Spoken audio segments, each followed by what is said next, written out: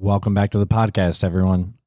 In today's episode, we have an absolutely intelligent woman, someone that I've known for quite a long time. She worked at Equinox with me before going on to get her master's in dietetics.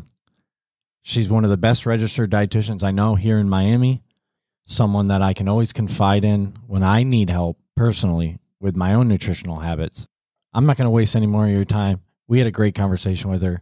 So without further ado, help us welcome Michele Alonso. It's time to sweat it out with Anthony Mendez and Josh Evans.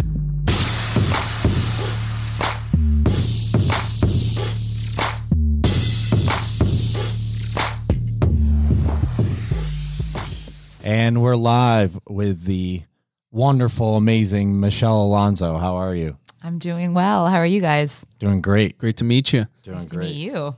Nice to see you, Josh. Yes, as always. I always see you on South Beach with your dog. I'm with my dog. It's like always in passing. Hey, what's up? I'm the dog lady. As strangers, when I run into people I don't know, sometimes someone will say, "Where's your dog?"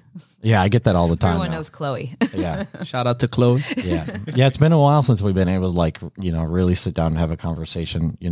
For those of you listening, Michele worked with me at Equinox on South Beach for quite a long time. Quite a lot of good conversations you and I have had in the past. So I've been looking forward to this for a while, especially because of what you do for a living. No, definitely. And now that I've been in nutrition for almost 4 years, it's nice to see my fitness friends, because even though obviously fitness and nutrition go hand in hand, the two camps are very different. And now that I've been in both, it's interesting to see that. Yeah, I can imagine. I know, anytime I was talking to, my former time being in athletics, like talking to athletes about nutrition, and then, having to completely flip the script and then get into training is like two different worlds. For sure. It's a much different animal, being there with someone while they're doing what they need to do, quote unquote, during their workout versus trying to persuade all those hours that you're not with someone. Yeah. Now I gotta say that, and also too, you see a lot of people undermine nutrition, and it's actually the staple. If you really want optimal performance and longevity and quality of life, if your nutrition is not on point. Well, that's basically what got me there. I was training for years, and I just started to notice a pattern that people would get stronger, they would get fitter, but maybe they weren't losing the fat they wanted to, or maybe their body wasn't changing the way they wanted to, and it kind of tweaked me towards nutrition and kind of realizing, whoa, this is actually, dare I say, more important. Not to minimize activity, but what you eat is very powerful. No, there's a reason why Josh didn't bring his Versailles shirt today. The Cuban sandwich on. Yeah. Nah, he loves that Hey, shirt. I love Versailles. We talked I about know. it. Right? That's He Cuban. loves that That's the shirt. bomb right there. Yeah. Don't listen. We last episode we talked for like 30 minutes about him being Cuban. So I know you're going to get on that My kick with dad's him. Cuban. It's all good. Yeah. And Here we go again. And also, there is another thing with I feel like a lot of people view like the dietitian as like the food police, but I would actually say dietitians love food. Like, I love food. I love good food. And, we actually broaden people's, a lot of times in like the private practice, I feel like I'm telling people, no, actually it's okay if you eat that sometimes, versus all the taking away that people correlate us with. It's like with a lot of fitness coaches, like you see some of the way some of us eat, it's like, whoa. Yeah, I know. If people looked at my dietary habits, I mean, some of my clients are like, how are you so lean? I'm like, well, I'm working out with you and working out with like 4 other people. Exactly. It's like, so I can eat a couple extra croquetas and be all right. But you need to stay away from them. Say as I do, do as I say, not as I do. Right. Got that. Yes. So, just for, obviously I know you very well. I've kind of filled Mendez in a little bit for everyone who's listening and watching on YouTube, though, like kind of give them a background or your background in dietetics, how you got started in it, what made you, want to head in that field. Because as I said before, you were working at Equinox with me, you were fully engaged in the training world. So yeah, what made you want to make that shift? And then, how'd you get your start? So basically, I did my undergrad at Florida State. I did not study exercise science. And I moved to New York thinking I was going to work in the fashion industry. That lasted all of barely a year. I realized, what am I doing? I hate this. So New York or the fashion industry? No, love New York, hate their winters, but hate the fashion industry. Pretty accurate. Yeah. And came down to Miami, realized I need to do something I love. I've always been active. I thought, how much fun could it be to basically help people be healthier? So went into training, was with Equinox for almost 8 years, a little bit privately before and after. And, again, about a few years into training is when I realized, okay, nutrition is really important, and it's more important than I had any idea. And it kind of, I started reading different books, and at first, the idea of being a dietitian, I was very against. I think I had the concept, like the idea of what most people think is like, oh, they're just going to talk about numbers and they don't really know, I don't know. Like, I don't know what I thought, like somehow that wasn't going to be helpful. But only so many books, so many certifications later, I realized, okay, none of this is teaching me the why. And the why is chemistries, biochemistries, microbiologies, all those classes that I never took in my undergrad. So decided to go to grad school. Did that for about half my time at Equinox. And I've been a dietitian since 2016 now. And I've had clinical experience. Now I've worked privately. I'm still working privately. And even for my clinical work at the VA, I work outpatient now, which is really nice because that's what I ultimately wanted to do. Inpatient was really good experience. It was definitely eye-opening. But now I get to work with people like on a one-on-one basis. I teach classes. And then I work privately for Essence Nutrition here in Miami. Shout out to my butterflies. And that's what I'm doing now. Amazing. Yeah. What would you say is your favorite thing about being a dietitian now? Oh, what is my favorite thing? I love Not having to see me every morning. and this actually is probably true for being a trainer as well, is I love people. Mm-hmm. Like I really, truly do. And I realize that is I love talking to them and like working with them. I like their quirks, even when they're crazy and annoying, I still appreciate them. So being able to build relationships like that, more so with nutrition than exercise, it becomes very personal. So people kind of let you in, your eating habits are very personal, and you get to know someone a lot more intimately and their backstory, their families. So I enjoy that a lot. No, definitely. That's, I think that's one of the most amazing things that you could have said, and being fitness coaches, it does get personal. Yeah. It does get personal when you're talking with your clients, and, most importantly, they're putting their trust on you, mm-hmm. To help them with what they need help with. When have you seen, I know you said, your dad was Cuban. Mm-hmm. When have you seen where that Cuban side maybe could have helped you somewhere with steering conversations with certain clients in being a dietitian? Yeah, teach me how to get him to stop talking about being Cuban. Well, I'm Cuban and Italian, so there's a lot of similarities to both sides. Both loud. Good food. Lots of carbs. My type of food. I would say that I'm very frank with people. I'm very upfront. In essence, I know they like to give me a lot of our guy clients because I'm not such a hand holder. Not that I am not empathetic, but I'm just basically not a good liar or now why we're friends. Or a sugarcoater. I basically only know how to say what's up front, so that might be a little Cuban Italian-ish. Yeah. Yes, definitely. Have you seen having been in the clinical side and now doing outpatient, is there a lot of crossover, a lot of parallels between inpatient and outpatient? Yes. And in fact, when I was in school, I knew I didn't want to do inpatient forever. I probably didn't really want to do it at all, but I knew it was essential to be a good dietitian. And that showed to be very true because there's a lot of different medical conditions that you read about in a textbook. You know, you read the numbers in grad school, but not until you really see it up close do you have that experience knowing how to handle that. I spent a year in the ICU, so we did a lot of nutrition support, so enteral nutrition, parental nutrition.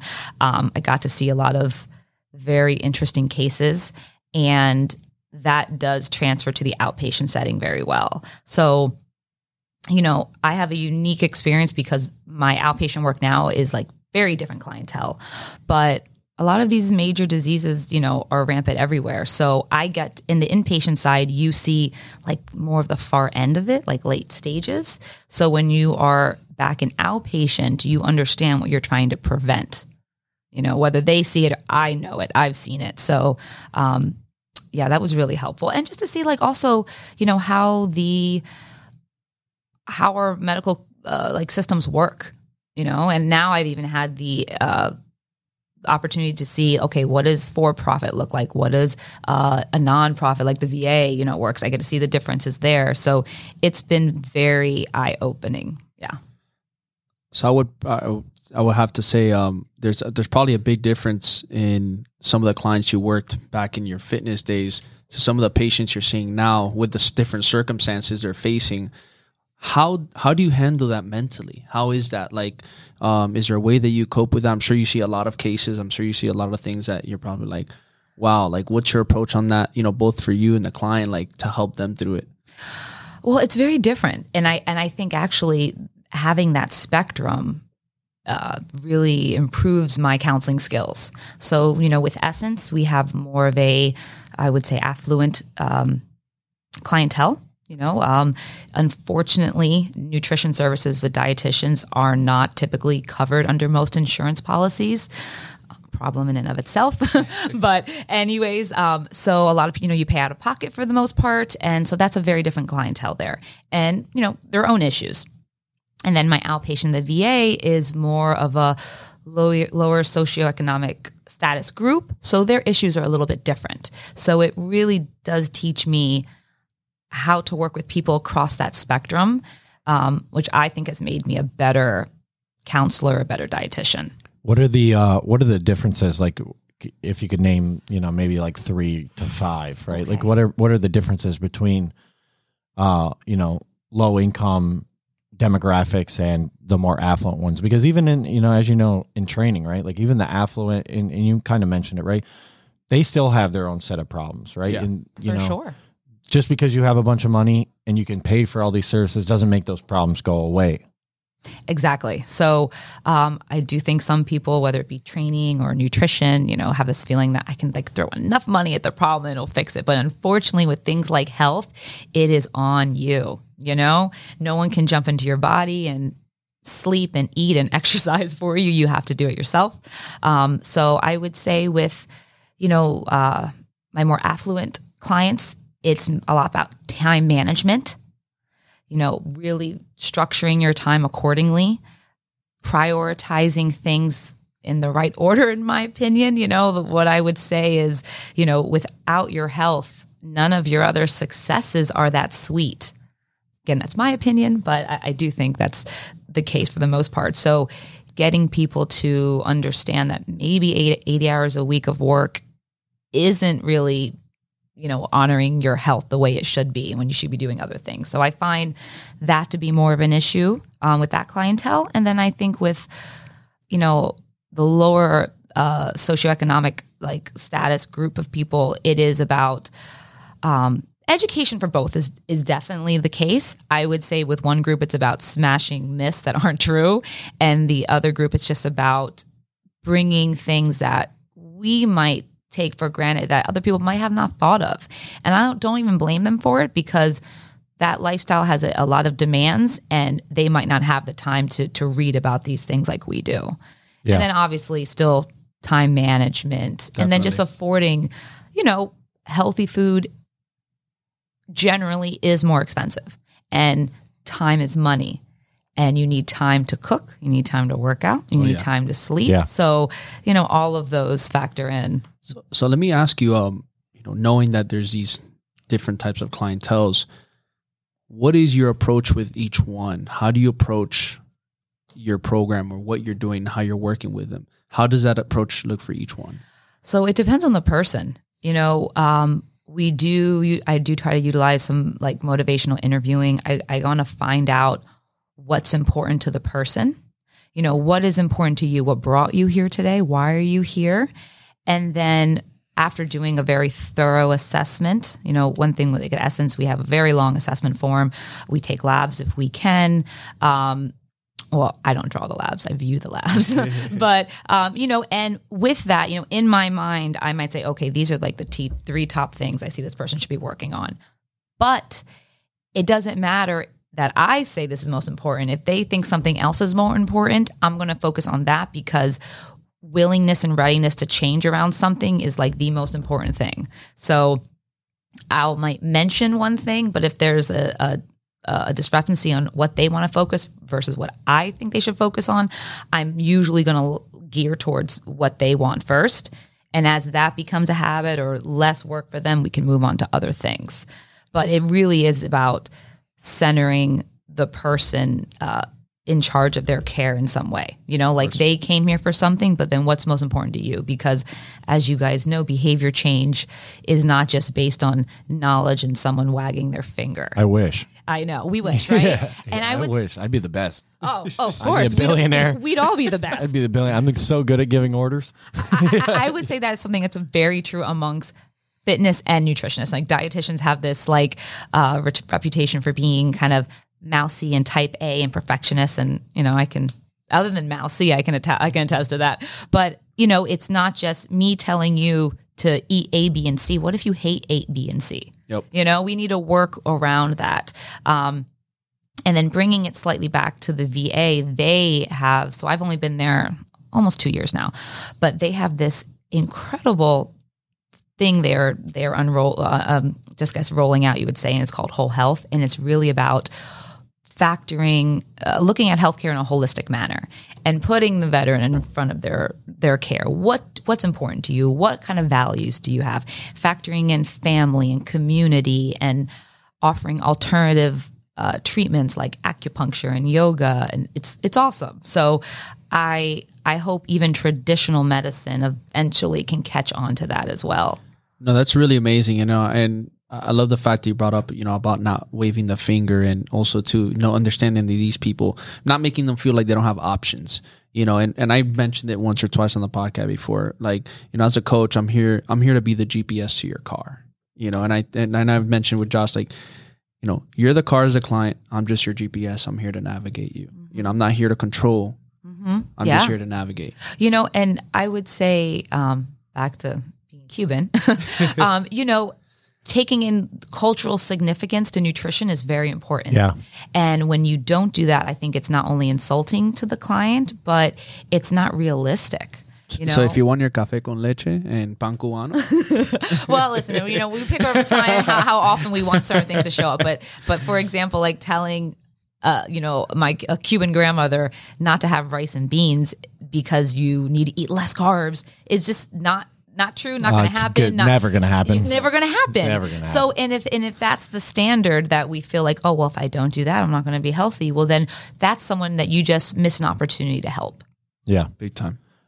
You reference time management, and that's, across the board, I think that's a huge issue for a lot of people. They either, we've talked about it, people take on too many activities, and they don't put enough emphasis on the ones that are truly important, like having proper nutrition. It's been something that I've had to deal with my whole life. I grew up in a low income family, and my sister and I played sports our whole lives. So it was always go, go, go. My mom would, single parent mom, take me to practice, take my sister to practice, come pick me up, come pick my sister up. And then, oh, fuck, it's 8:30 and these kids got to go to bed. So let's just go to a restaurant and get some, fried chicken sandwiches and French fries or pizza or subs or whatever. Right. So across the board, everyone could do better with time management. So how do you kind of relay, and what do you relay to your clients that can help them improve on that, in the short term acutely and also long term?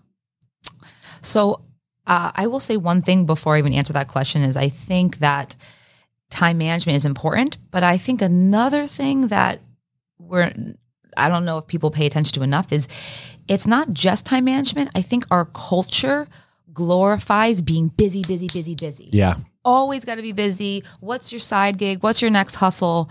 And, the idea of relaxing and playing and just sitting under a tree reading a book is, oh, what are you doing with yourself? Whereas to me, that's like also being healthy, So I think we also have a cultural norms that drive this feeling that you have to always be on your hustle. Yeah. I'm always yelling at him to take a fucking vacation. Always.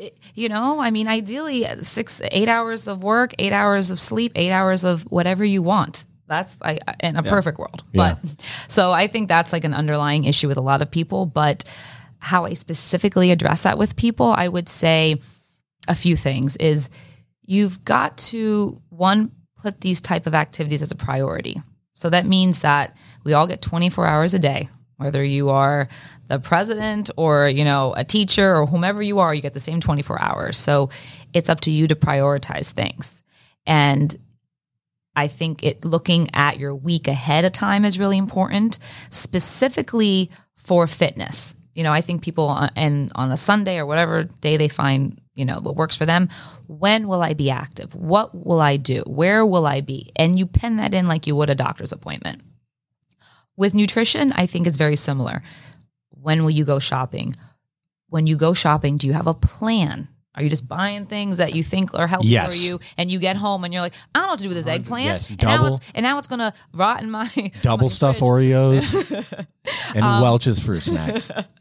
And even beyond those weekly, are the guys, money.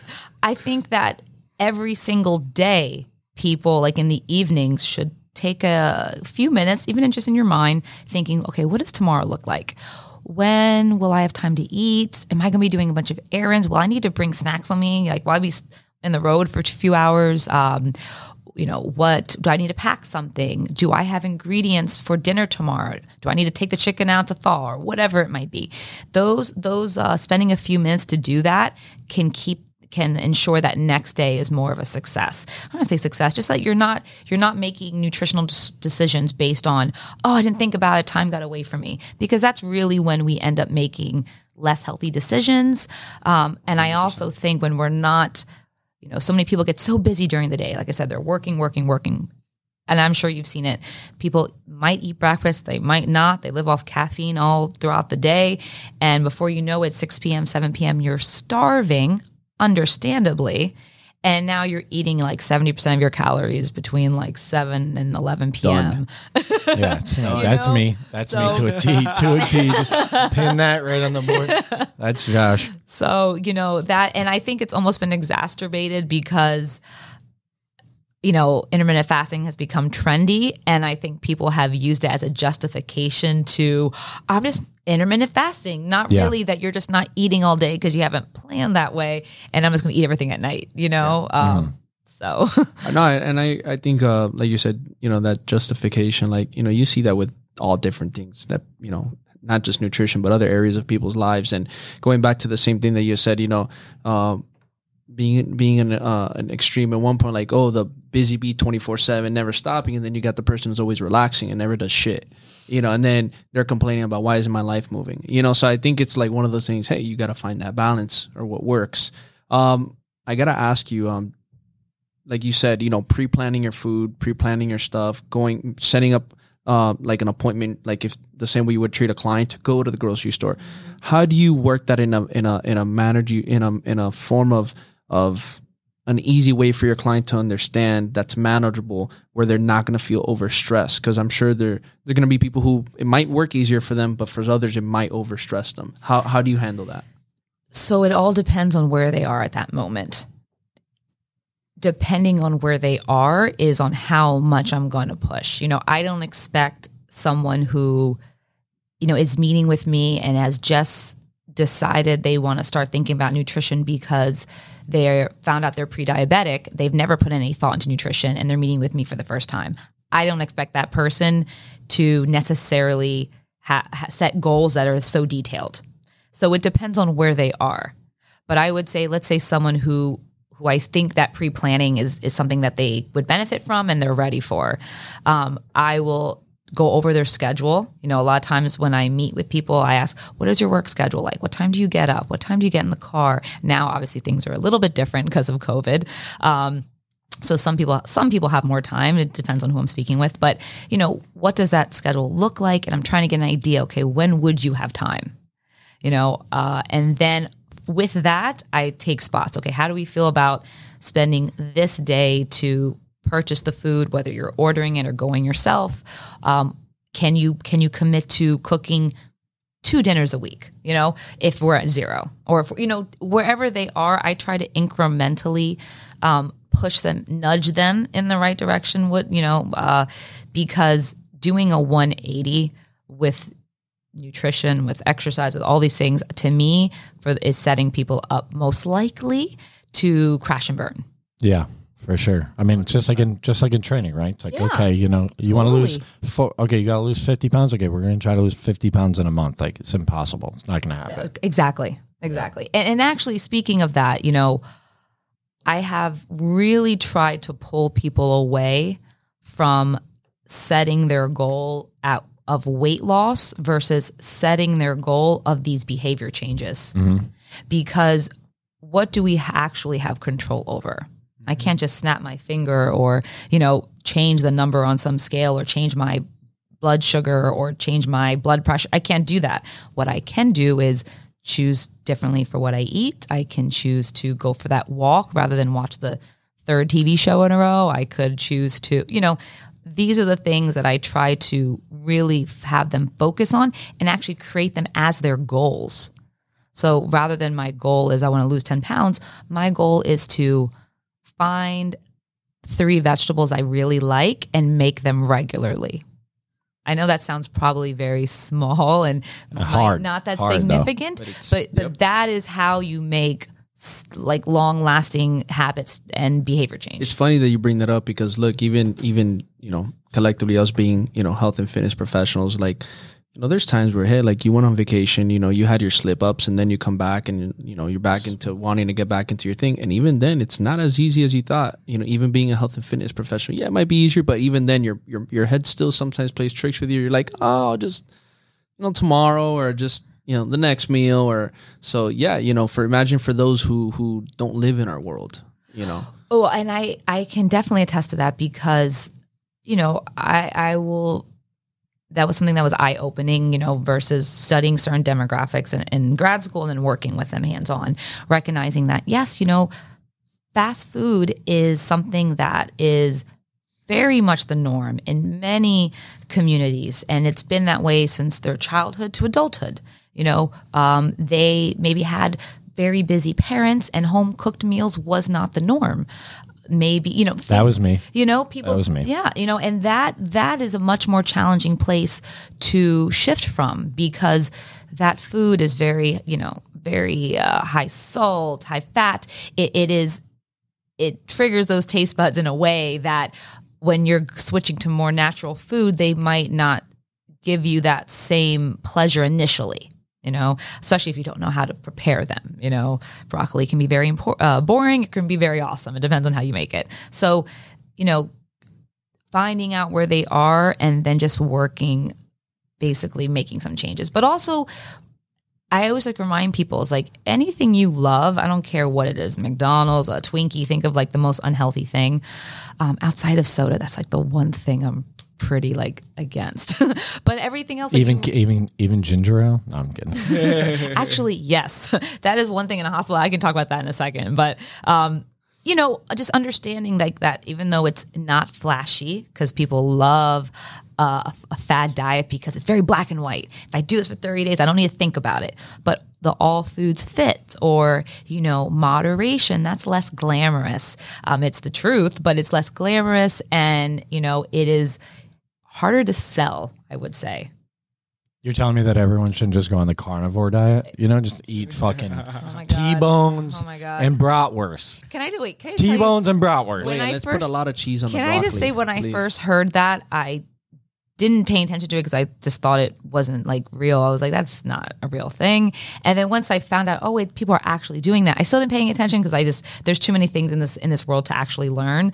But it made me sad. It made me sad. I had to drop a client because he would not stop talking about the carnivore diet. No matter how much I tried to help him and figure, okay, maybe you should just, eat some fucking spinach and, some fiber, maybe, No, man. I'm telling you, like, Jordan Peterson did this, it's like, because he's definitely a nutrition expert. So make sure you get it's like, okay, maybe it'll work for you. I don't know. I'm not you. I don't, I know like very surface. I know enough to like convince you that I know a lot more than I really know to be able to get you to do other things. But, the nuances of carnivore versus Atkins versus, if it, I don't. And that kind of brings it back to the beginning of the person's readiness to change. Someone like that, there is no readiness to change. So, if and when you are, I'm always here kind of thing. I also think the funny part about nutrition, which I experienced myself before I went to grad school. So I do have empathy when I meet people who are very, extreme with their eating patterns, is, it's really easy to be manipulated and persuaded when you don't really understand like the fundamental chemistry of nutrition, and before I went to grad school, I went through every trendy diet you can think of. Juice cleanse. I did a few. Oh yeah, I did. Wait, what was the Master Cleanse? Did that? I did gluten-free. I did macrobiotic. I tried all these things, and Jenny Craig. I didn't try that. But I understand. What's the ones with the points? What is that one? Weight Watchers. That's Weight Didn't Watchers. Oprah had one They're too, right? WW now. What are They've rebranded. Okay, what are your thoughts on that? Like the whole point system. Because they have found, they have found some success. I have, I know people who have done well. I also know people who have like fallen off a fucking cliff because, they went over 5 points and I'm like, what points for what? Are we playing basketball? I think that things like that can, for some people who don't have a lack of knowledge with nutrition, it can teach them, like what's in food and fat, protein, carbs, things like that. I think that can be helpful for sure. I do worry about the rigidity of some things because, like you said, eating well should actually like relieve stress in your life and make you feel better. And when the way you're eating is causing more stress, more anxiety, or you're now teetering on what we call orthorexia, now that's actually, I would say that's harming your health. Are you guys familiar with that term? No, can you? Well, But I'm definitely not, but the people who are listening probably. So orthorexia is a term that is used for people who basically have a distorted eating pattern, which means they are really obsessive with eating healthy, pure, to the point where it might affect their social life. Michelle, I'm clean. I'm clean. I only eat clean. Yes, things like that. People who might spend, hours in the grocery store examining every single label that, if they get invited to a dinner party, they get anxiety because they don't know what's going to be served, things of that nature. Because that now is what we would call, this is disordered. We want to be health conscious, but we need to relax around food because stress, as we know, harms our health. So if now the way you're eating is causing you more stress, I would argue that now you're probably harming your health. It's funny that, the fact that you brought that up, because I was about to say too, those people who, they're like so health driven, health conscious in the sense of not even health conscious anymore, what you said, to the point where they can't even go and hang out with friends because they're just so stressed out and cringing that I can't have that drink or I can't have a bite of that you're gonna have dessert. Yeah, you're gonna have dessert. Yeah. I can't eat dessert. All right, well, fuck it. I'm eating dessert. Like, I came to this restaurant because I love this dulce de I'm not leche. sharing my dessert. So. Oh no, that always irks me. Anytime I've ever been on a date and I'm like, you want dessert? And like, no, I'm like, all right, I'm gonna get dessert. Yep, you sure you don't want? You sure? Oh, well, I'm just gonna have some. I got this because I fucking wanted this. I just want to try it. Yeah, I got this because I want it. I'm a grown ass man. I'm gonna eat this whole fucking thing. If you want one, I don't care about the money. Just order one. If you eat a piece of it, I can promise you, I'm probably gonna eat the rest of yours too. Like, fair. No, and it's a real thing. And I would say that is something here in Miami Beach or Miami, probably improper. I see him a lot more often. Yeah, and it's definitely something that I think it's exacerbated with social media. You find it mostly in like women or because. I've seen it in both. I would say I probably see it more in women, but I have seen it in men as well. Especially in fitness, like too. Like you get those fitness fanatics. I gotta work out. Yeah. I gotta work out. Yeah. I gotta hit a double. Or they have like a milkshake and Every they're single day, a no. fucking asshole the whole rest of the day. I'm like, chill, man. It's like a fucking And they're freaking out because they miss a workout. Yeah. Yeah. That's a problem. Like that's a problem. It's an addiction, too. It really, it definitely is. And I think that we need to like step back and kind of evaluate those things. Like, guys, stress is important to pay attention to. And if your life, which is supposed to remove stress, is adding to it, we need to do some like reflection. But it is hard to get through. It's hard to get through people like that. Sometimes they don't want to hear it because somehow these habits have become, reflective of who they are in a way, and the idea of challenging that challenges so many things in their own self-identity. So it can go down all types of rabbit It's holes. like Josh. Josh is always stressing me out. But I was like, I was one of those kids who always finished their plate and went up for seconds and always finished. I always prided myself on, no matter where I went as a kid, probably why I was 220 pounds at 17 years old, but God, I forgot about that. yeah, Fat Josh. If you guys want to check it out online, I deleted all the photos, so fuck you guys. You can at least one. But you know what I mean? I was always that type of person that, like, no matter anytime I went over to a friend's house or something, I always prided myself on, no matter how disgustingly full I felt, I had to clean the plate. Let me ask you a question. You still are. Don't fucking lie. Because that's very common. That's super common. And I definitely had a encouraged clean your plate family growing up. But I find that that's very common with people who there might have been some food insecurity at some point in their lives. Yeah. And it's funny how something that might have felt small at some point in your life will travel and be with you much later. Yeah. So I do find a lot of people who tend to do that might have had that food insecurity issues at some point, and that was something that was ingrained in them. Like, you know what? Free food is here. I'm going to eat it all. Food is here. I'm going to eat it all. That's funny that you say that, though, because put me in a buffet before. Like, you put me in a buffet. It's 7 plates. 7 plates. Yeah. But it's funny you say that because, now, people go out to eat with me and I'll eat half of it and take the other half home. And they're like, well, you used to be this savage when it came to eating food. Like, now you eat like a bird. Like, is it something I did? Is it the food that I cooked? It's like, maybe, now that I'm thinking about it, maybe now that, I have some money in the bank account and, I can go to nice restaurants, or I have the luxury of being able to walk across the street and go to Whole Foods and pick something up. Like, now I know, like, I don't need to do that. I can go to the store and get food again if I'm hungry. Yes. I would actually even say that is you being somewhat of an intuitive eater. Yeah. Because you are honoring your fullness. You have the comfort of understanding that food will be here later. Even this food I love I don't need to eat the whole cake, because guess what? The cake is still going to be here tomorrow and the next day. If I want a piece tomorrow, it's there for me. And, that psychological aspects of food is something else I see with clients. And you have to pry, which is why they're getting a really thorough assessment of not only their life now, but what was food like growing up? What types of food were made? Who did the cooking? Those things actually matter, even if the person in front of me is 50, 60 years old. That's an awesome point that you made. That's an interesting way to see it too. And going, to the psychological part as well. Like, I remember, even like growing up as well, playing football, I would eat anything, and my dad would take us to eat, and he used to be like, stop eating with your eyes. All you do is eat with your eyes. Yeah. Like, stop. So it was one of those I still do things. that on Uber Eats. I'm like, because I'm ordering food delivery and I have to pay this fucking $1.49 fee. Like, I now need to get all this extra food. Then I get it. I'm like, I'm just gonna like eat this like side salad, and then put the rest away. It's true. It's very true, and I think that's something that is actually a reason why a lot of people tend to overeat.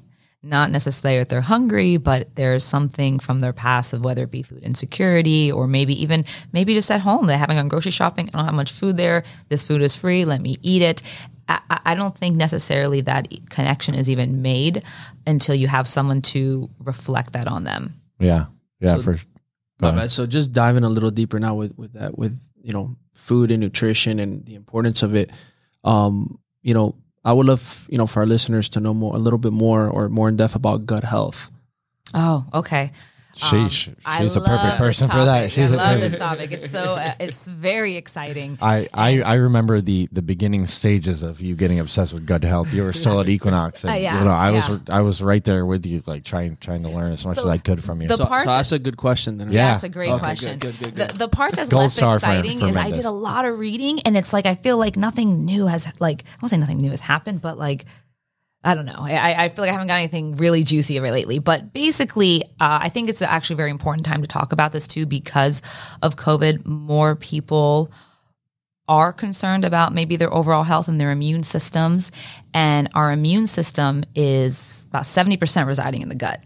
The gut is such a fascinating, crazy place. But basically, we have our microbiome refers to all of the microbes, bacteria, fungi, things that live, little critters that live in our gut, primarily the large intestines. And these little critters live, throughout the colon, and what their fuel is fiber. So fiber is an undigestible carbohydrate to humans. We do not contain enzymes to break them down, but these little critters in our large intestines do. So to act when you fuel them properly, so minimum fiber requirements are 25 grams a day for women, 38 for men. So what does that look like for people? Yeah. Food wise? in food wise, like where could you get 25 grams of fiber daily? Oh, great! These are all great questions. We've had some practice, but let me finish this one thought, and then I'm gonna come back to that. Josh, so, hold up, bro. I'm excited. I'm excited too. So let's say you're eating adequate fiber. And this fiber gets to the large intestines. The bacteria ferment them in the large intestines. They create something called short-chain fatty acids, and these short-chain fatty acids are very anti-inflammatory to the body. So that also to the bottom. to everything, but it's so that happening is really important. And what happens is, and I've read a few studies with like images of this, is if you have a diet, we know that low fiber diets are correlated, not causation, but correlated with increased colon cancer rates. But what happens is these little critters, when they don't have the fiber to eat, they start to eat away at the mucosal lining in the gut, and that can create issues as well. So we really want to make sure that we are getting adequate fiber on a daily basis. So now where does it come from? Metamucil. No, I'm kidding. Ideally want it to come from food. Okay. So as a dietitian, I'm a food first always over all supplements. Me and actually the rest of the dietitians at Essence don't take any supplements. And I got good vitamin D, guys. So watch out. But basically all plant foods contain some type of fiber. Some have more than others. Some of your powerhouses, I would say beans are a powerhouse. So have you guys heard of the terms? I'm sure you've heard probiotics. Have you heard the term prebiotic? Yeah. So prebiotic is a specific type of fiber that I would say is your microbe's favorite food. So it's an oleosaccharide, between 3 and 10 glucose molecules. That is really what they want. That's their jam. So beans, really rich in that. Slightly unripened bananas, onions, garlic, artichokes, Jerusalem artichokes. Those are really like powerhouses. So if you like beans, luckily being here in South Florida, beans are awesome. I think people get like freaked out about them because they're like, oh, so many carbohydrates. They're gonna make me fart. Yeah, and I will say this, it could. I mean, for the average American usually eats between, last stats I read was somewhere between like 11 and like 14 grams a day. Those are usually from cereal, not necessarily whole foods. So if you're going from 10 grams a day to 40, Josh's favorite. that might be a big jump. Yeah, you would love that. You would love that. So it depends. That's why I do a really good analysis of what they're currently eating. And like, we're going to tiptoe them in that direction, because that big jump in fiber can cause some distension, can cause some gas, can cause multiple trips to the bathroom, all of which are normal. It's not that this is a bad thing, but your just gut isn't used to that fermentation happening and all of that. There's a phenomenal book I will recommend to your listeners if they love this topic. It's called The Good Gut. Love that book. Oh, you read it? Well, you recommended it to me years ago. Amazing. So it is amazing. It's a really, really good book on the details of our microbiomes and what it means for our immune system and our overall health. So, and I truly believe this to down the road play a much bigger role in medicine. I mean, there's a lot of causations. I've read certain ways they're utilizing things now, but I think in the future one day we'll be able to analyze guts in a detailed way and have an understanding of which microbes do what and what you need more of. That's my hypothesis for the future. Now that you mentioned that, and this is something that, you and I talked about before the podcast a couple of days ago, maybe a week ago. I must have posted something either about the area in Mexico, or maybe it was in California, where they set up that like educational like mandate for you to like really be able to live a healthier life, like through food choice or something like that. I can't remember what it was. The thing that triggered the whole COVID conversation that we were having the other day. I thought that was the post from Bill Maher clip. Oh, that's right. That's what it was. Yeah, the Bill Maher clip. That's right. So go ahead. Yeah. So just to kind of give everyone like a little reference. So Bill Maher had part of his one of his segments was on, coming up with ways to really have actual preventative care without prescription medication or vaccines or this, right? And that's something that, we've talked about a lot. You and I used to talk about it in the past a lot, how frustrating it is. And especially with COVID, right? Like we hear everything about masks, and I'm not saying don't wear a mask. If you're outside, don't be an asshole, wear a mask. If you're inside with people who are adversely at risk, right? Don't be an asshole, wear a mask, right? Wash your hands, hand sanitizer, be careful. But there is absolutely zero talk, zero. I have not heard one politician, not one mainstream media source other than Bill Maher, even mention the fact that our dietary habits and our lack of exercise, lack of, just physical activity in general, our inability to avoid or mitigate stress and our poor sleep habits, right? Mm-hmm.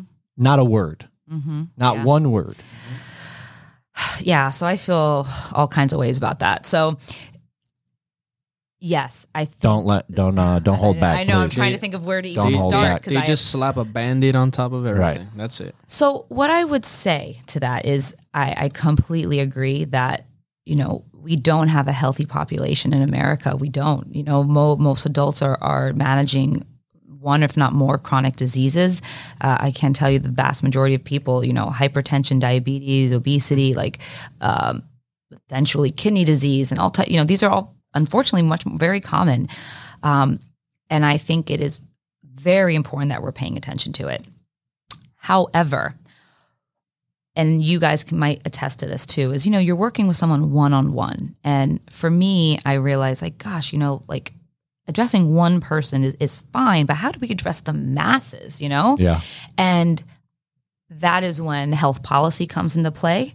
And if you're really into this topic, there is a professor at Tufts University called Dr. Mazafarian. He is phenomenal and has done research specifically on health policy and what that would mean as far as decrease in disease rates, decrease in hospital admissions, decrease in all types of things, Right. So I think that hasn't been talked about because money. Yeah. I mean, it's really that easy. We live in America, right, guys? Do you think it, Pharma. Big pharma, but even big food, right? These big time. churn and burn, Cheerios, like, and all these genocidal, yes. farms that are unsustainable long-term, right? I mean long-term in terms of like hundreds and thousands of years worth of time. Yes. It's not sustainable. The way we even grow our food, and I mean, don't even get me started with factory farming. Mono agriculture. It's not only ruining the planet, it's also ruining our health. It's actually bad for, small farmers. We have less and less small farmers. I read, God, what was it? It was like a stat on dairy farmers recently. Like there is not hardly any small dairy farmers anymore. And even if you are, it's hard. I grew up in an area where, even to get into my town, you have to literally go past 50 farms, half of which are dairy farms. The other half are, hay or corn, right? Mm-hmm. And you just see acres upon acres of cornfields and nothing else. My entire life, that's all I would see. There's corn, or cattle, So the Farm Bill is something that is a huge piece of legislation. The ag laws, right? That we don't, they're so huge. I think sometimes these things get passed and people don't even read them, honestly. Well, they get stuffed in there along with the spending bill. Yeah, and unfortunately is that these big companies, it is lucrative for them to continue the way things are, and then the way we fund our elections. Who has money to donate the most money? When you donate the most money, you have the most influence. And I think it's at the detriment to all of us. Yeah. And I think that without a doubt is influencing our health. So a couple things. I know I've heard Mazafarian talk about that I think would be so powerful is, making not only, let's say, a tax on certain junk foods, but using that money to subsidize healthy food. Because if you just make junk food more expensive, who are you the soda harming? tax in New York? You harm the poor the most. Yeah. But those are the people that usually are the most unhealthy. We want to help them. So we need to make healthy food cheaper. Right. That is huge. And I also think certain nudges, I can't remember what country it is, but some countries I know it is illegal to market junk food to kids. So we have like cartoons for Lucky Charms and Frosted Flakes. Tricks are for kids. Tricks are for kids. Yep. I mean, listen, if I was queen for a silly day, rabbit, silly rabbit. Yeah. Tricks are for kids. Things like that. I actually think there shouldn't even be like how back when the big tobacco lawsuits happened, and before there was advertisements for cigarettes and there was commercials, and now there's no more. Kind of think that should be the same way about certain foods, personally. Yeah, Skittles. I think Marshawn Lynch, sorry, buddy. Even it doesn't mean that these foods shouldn't exist. Without a doubt, they should. Right. But we shouldn't bombard them in your face, because who doesn't have a marketing budget is broccoli. Or black beans, right. Or so usually they get demonized in movies and television. Like the kid, I'm not eating the broccoli. I'm not. Yes, good point. Just give me some toast and some cereal. I think all of those things matter. Even to the point like we've normalized just grazing and snacking all day because no one sits and cooks meals. Right. And you shouldn't be hungry. You should never be hungry. You should never feel hungry. Like what for what? Who told you that? Or even how, food is now sold in places that I personally don't understand why food's being gas sold stations. there. Well, or I was thinking more places like Home Depot. Yeah. Office Depot. True. Yeah, right? Office Depot, they sell candy. You go to cash out, there is they want you to munch at your office. Yeah, every time I've ever been to an Office Depot, I've bought candy. You're like, why is this being sold here? Like, fuck those Twizzlers. What I understand, too, is these hospitals that sell all this junk food. Yeah. Well, you were mentioning that before, right, with the ginger ale. I've never understood that. Yeah. Apple juice, like sugary apple juice. Even inside of the doctor's office, they've had vending. And I'm like, yo, you're telling these people not to eat this shit, and you have it in your office. Yes. But all that down comes to... Yep. Yeah, but I like the idea of subsidizing, right? Using that tax money to make those foods cheaper. And I mean, the allocation of funds within our government system is horrendous across the board, right? I think we can all agree, like, we need to figure out a way to gut the way that they allocate funds and try to find a way where our either local communities or state communities can start really trying to figure out how we can actually get the funds where we need them. The welfare of our people, in my opinion, should be first and foremost. Yeah, and it's not. And it's not. It's not. It's not. But I will, power, and money. I'll send you some of his stuff. I think that'd that be maybe, great. I don't know if you can put it in the show notes.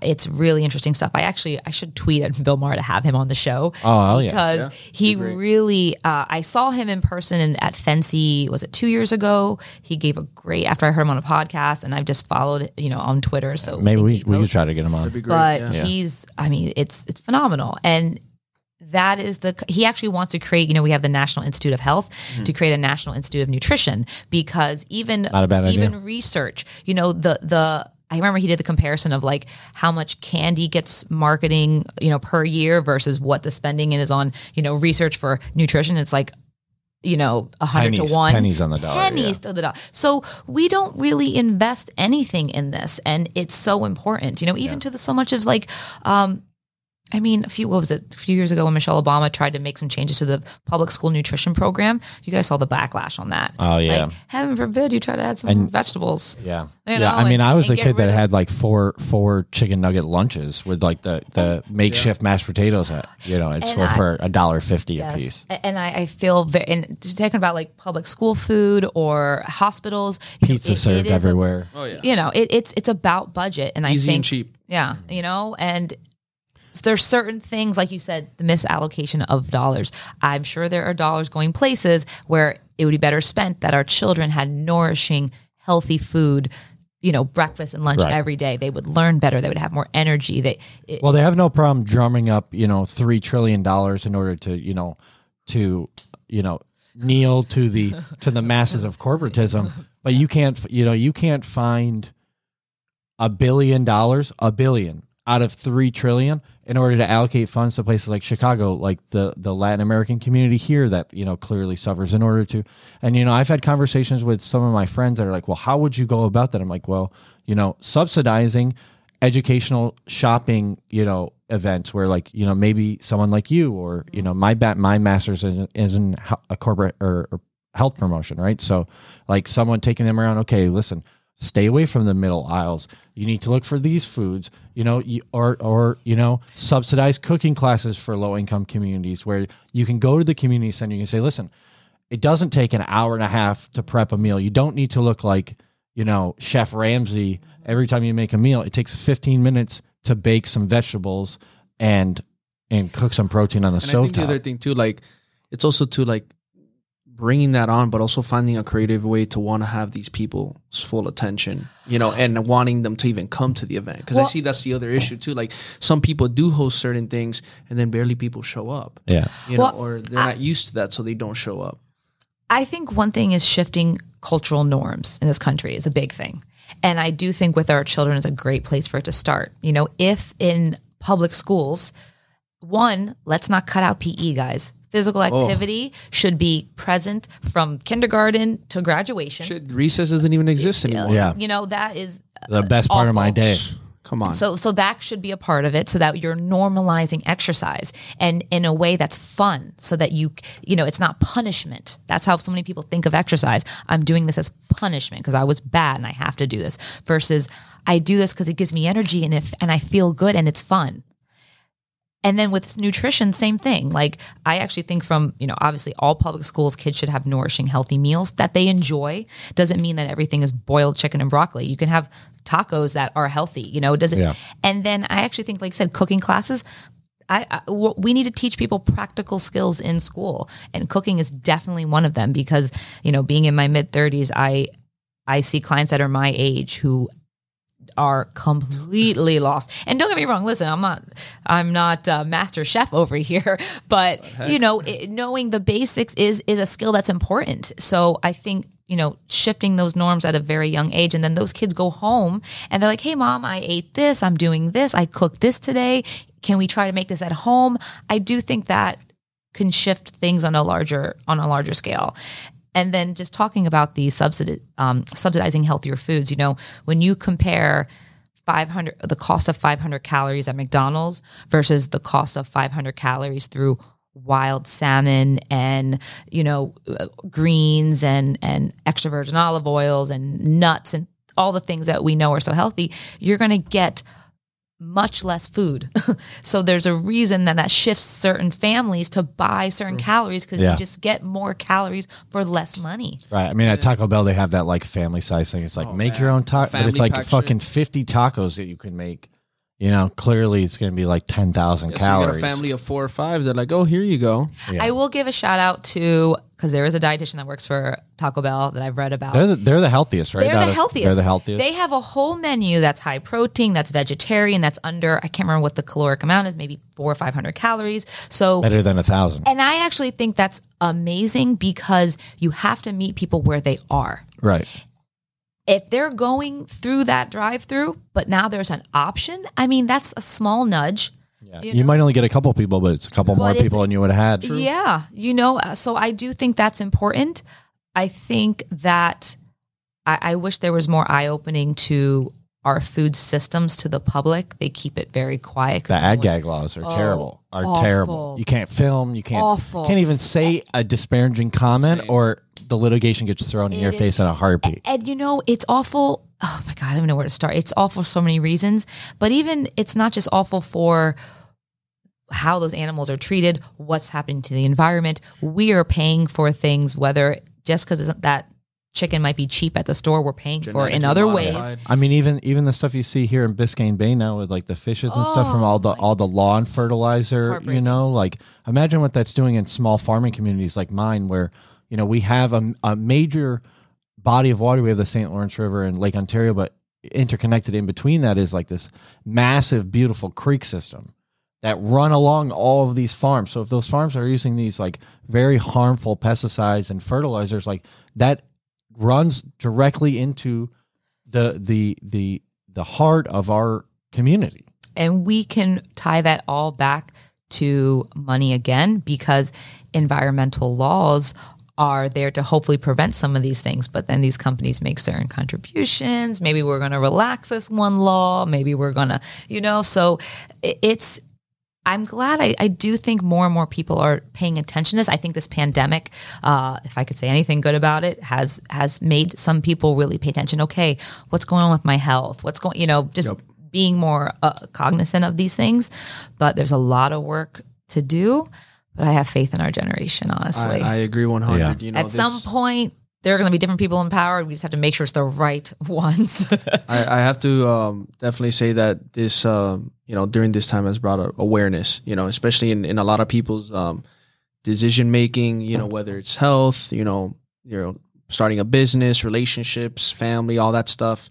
And I think it's just one of those things where it's just hopefully coming out of this, we talked about it the other day in the podcast, this puts you in a stage where if you're implementing a change, this will turn into a habit, and hopefully they keep these habits moving forward, even out of the COVID. And if they are seeing results and they're happy from it, then there's no reason why they shouldn't stop doing that. So I do agree that in a lot there has been a positive that came out of this. I wanted to ask you, because I know we talked about children a lot and schools, especially for all those parents out there listening. How important is it to drive gut health, especially for their children? Understanding that, since that bad food being driven into them does affect the way that they grow up and later when they are adults and, problems they have later on. I mean, I think as someone with no children, but through observation. Preach. Sorry, Mendez. You're the minority now, man. Okay. I always get stuck in these kid conversations before the podcast starts. No, that's okay. I think almost everyone in my private practice has babies. But even though I don't have any, I think, I can reflect back to my own childhood. And I think that it's not about even saying these specific things to children. It's just about being a good role model. Having family meals a norm, making just real food, whether it be Cuban food, even Italian food, you're at the end of the day, a protein, a rice, a bean, a vegetable.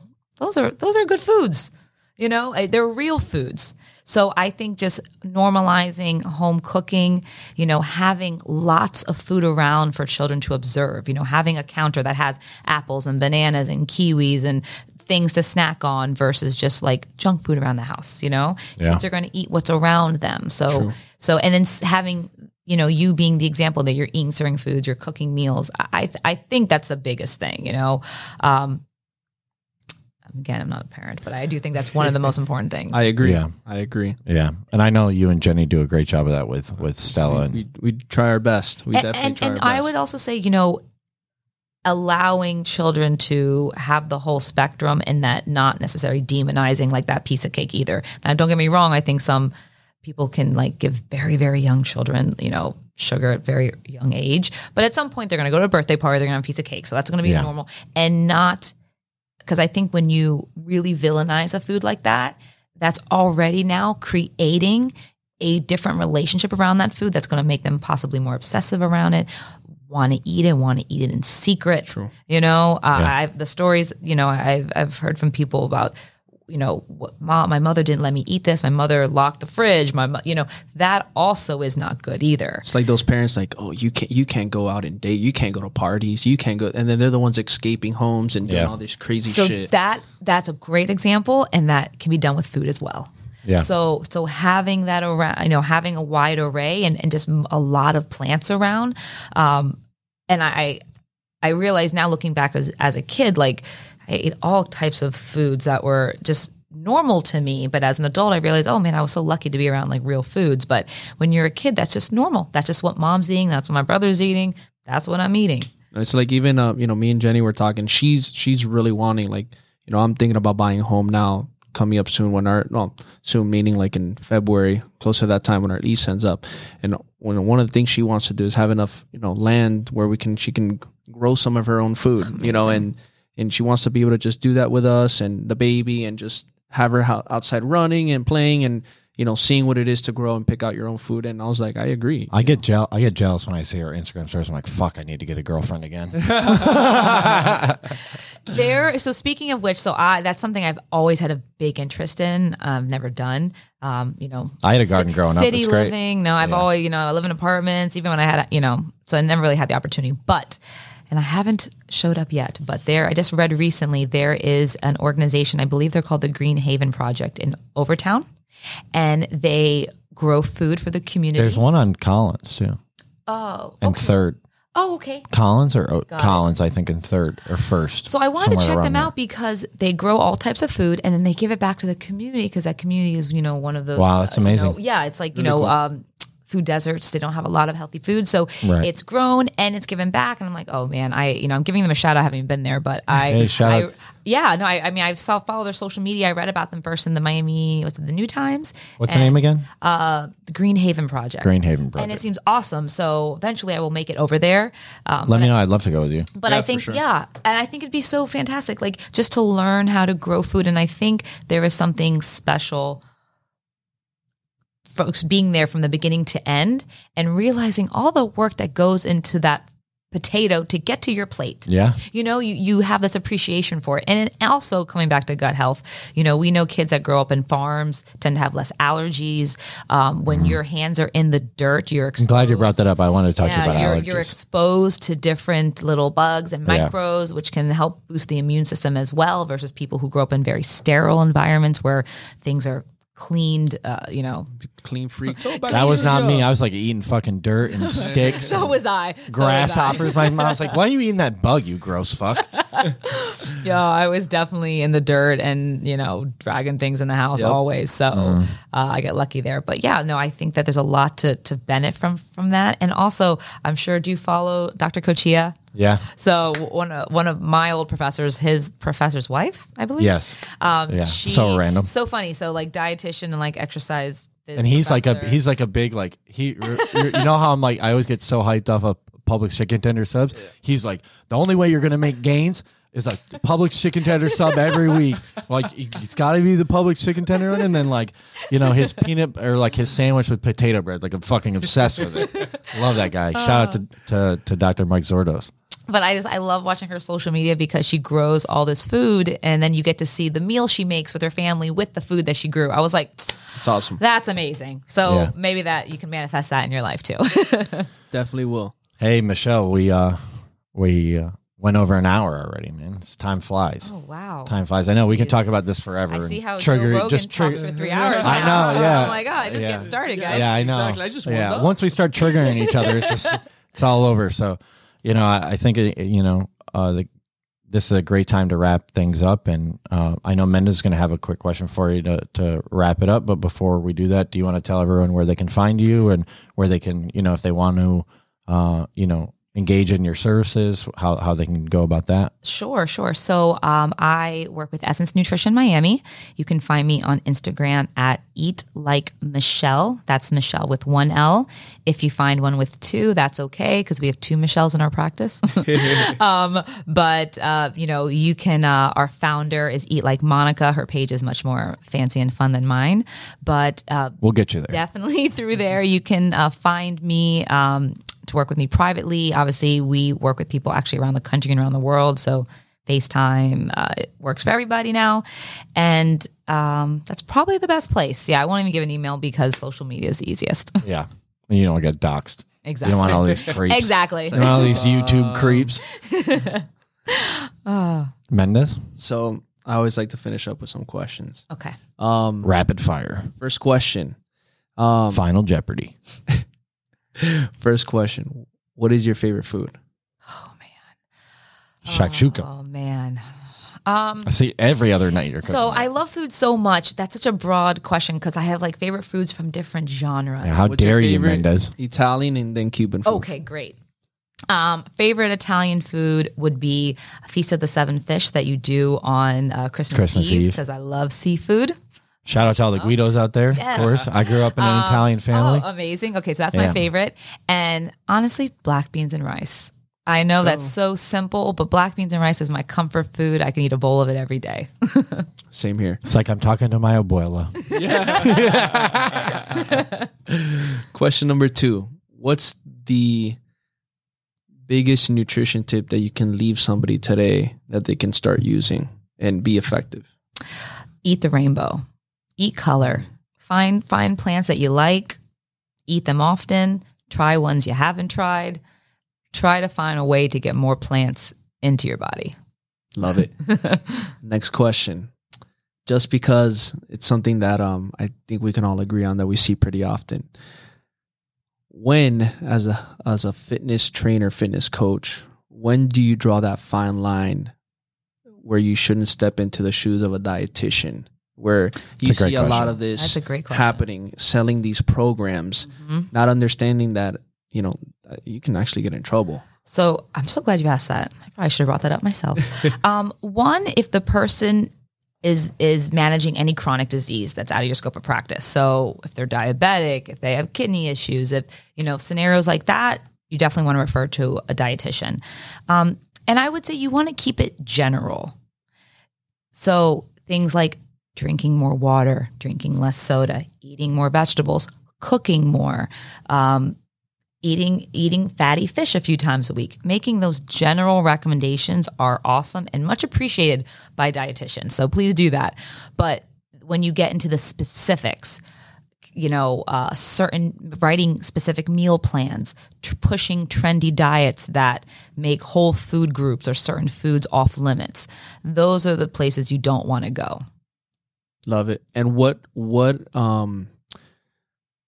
search or what education would you recommend coaches to go out there as far as in nutrition for them to be just more educated on it? PN. That's a good question. Yeah, precision nutrition is a great certification. Dr. John Berardi. Yeah, they're fantastic. And actually, I read a book end of last year that was really great. If people just like nutrition and science, there was a book I read called Eat to Beat Disease by Dr. William something.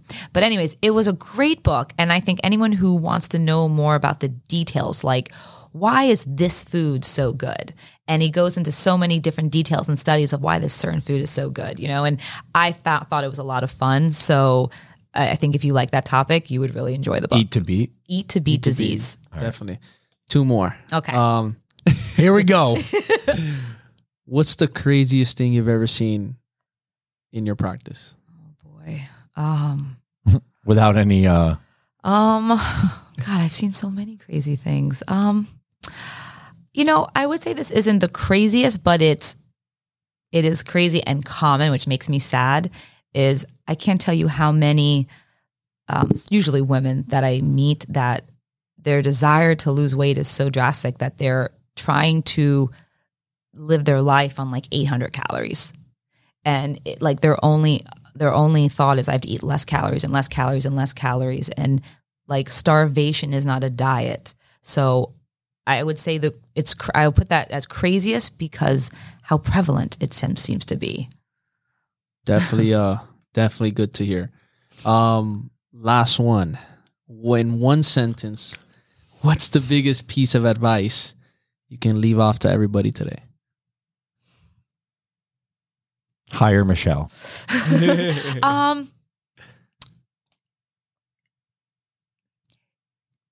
Eat food that your grandmother would recognize as food? It's one hell of a tip. You guys heard it. Thanks, You Michele. guys, thank you. Yeah, thank you. Appreciate you. Appreciate it. We're That's gonna have to amazing. do this again soon. Bye. Till next time, guys.